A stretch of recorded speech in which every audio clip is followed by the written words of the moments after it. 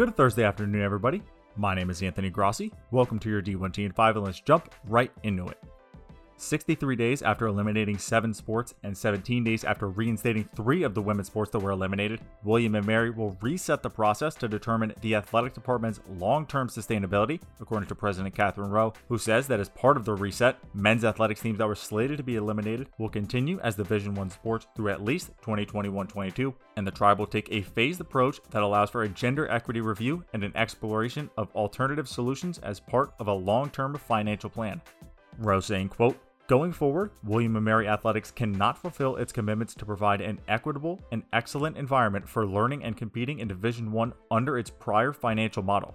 Interim Athletic Director Jeremy Martin has outlined a clear and hopeful path to achieving those essential goals with an operational footing that could be sustainable beyond 2020 if the milestones the department will establish are reached."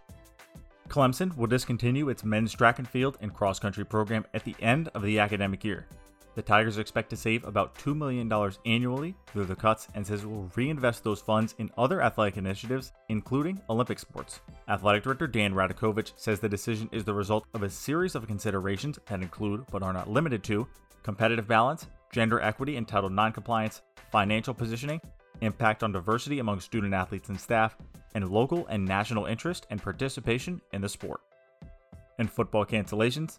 The Tulsa Navy matchup and Louisiana Tech at North Texas matchup have both been postponed. The Air Force at Army West Point football matchup scheduled for this Saturday will not take place. The Washington at Cal football matchup has been canceled after the Golden Bears were unable to meet the scholarship minimum due to a positive COVID-19 case and subsequent contact tracing measures. Pursuant to conference policy, the game will be declared a no contest. The San Jose Mercury News' John Wilner notes that the City of Berkeley quarantine policy is at home for 14 days, quote, "So we should assume the Cal-Arizona State game could be at risk on November 14th.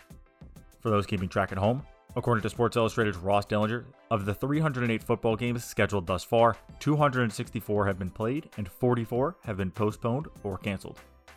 Hartford and the NCAA enforcement staff agreed that the university improperly certified 27 student athletes as eligible in 30 occurrences across 8 sports, resulting in 10 student athletes competing while ineligible, failed to withhold 3 student athletes from competition before their eligibility was reinstated, and that the head and assistant men's lacrosse coaches had impermissible recruiting contact with a student athlete.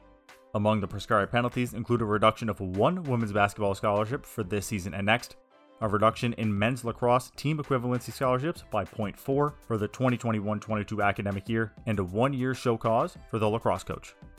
The AP reports that Oregon State head volleyball coach Mark Bernard and his staff physically and emotionally abused some players while the administration took no outward steps to address complaints.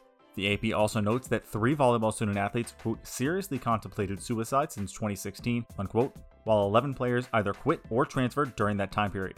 Former student athletes alleged practices put players' safety at risk, and coaches dangled 4-year scholarships and then withdrew them due to on-court performance. Still, some former players have defended Bernard, including 2019 graduate Corey Cheshire, who contends that, quote, "what's described there is 180 degrees from what actually happened." In additional return to action notes, East Carolina Athletic Director John Gilbert today informed the Board of Trustees that the Pirates will not play Marshall in football this year. Connecticut is halting men's basketball activities following a positive COVID-19 test from a student athlete. Stadium's Jeff Goodman notes that, quote, "if UConn winds up having to shut down for 14 days, which is still unclear, that means the Huskies would return to practice on the 19th, with the first scheduled game coming just 6 days later." Minnesota football assistant coach Joe Rossi has tested positive for COVID-19 and will not coach this week against Illinois. Tennessee will limit capacity at Thompson Bowling Arena to roughly 4,000 fans for the upcoming hoop season. Iowa State will allow 1,373 fans at hoops games this season, and St. John's will begin the men's basketball season without fans in attendance. CBS's John Rothstein notes that could change later in the year, depending on public health conditions. Sportico's Anthony Krupe observes that the layoffs at ESPN come, quote, "at the same time that ESPN finds itself budgeting for billions of dollars in additional rights fees payouts. The business model that has long financed those buying sprees is shaking itself to pieces. After once reaching a little more than 100 million TV households in 2011, ESPN's traditional distribution footprint is now down to around 83 million homes. In transforming its media mandate, Disney will look to make transformative changes at ESPN and the rest of the company's cable and TV networks. Today's layoffs are a glimpse of what lies in store for the sports media marketplace as a whole, as shakeups in production, distribution, and the fundamentals of advertising are certain to create redundancies and upend the org charts. And that is all for your D1T5 for Thursday afternoon, November 5th. If you enjoyed the show, you can leave a 5-star review and let me know what you think of the show by replying to your D1 Ticker email via the link in the podcast description or on social media at D1 Ticker. This is the last D1T5 for the week, so be sure to check your inbox for more updates on what is going on around the nation in and around college athletics. My name is Anthony Grossi. Have a great weekend, and I will see you bright and early Monday morning.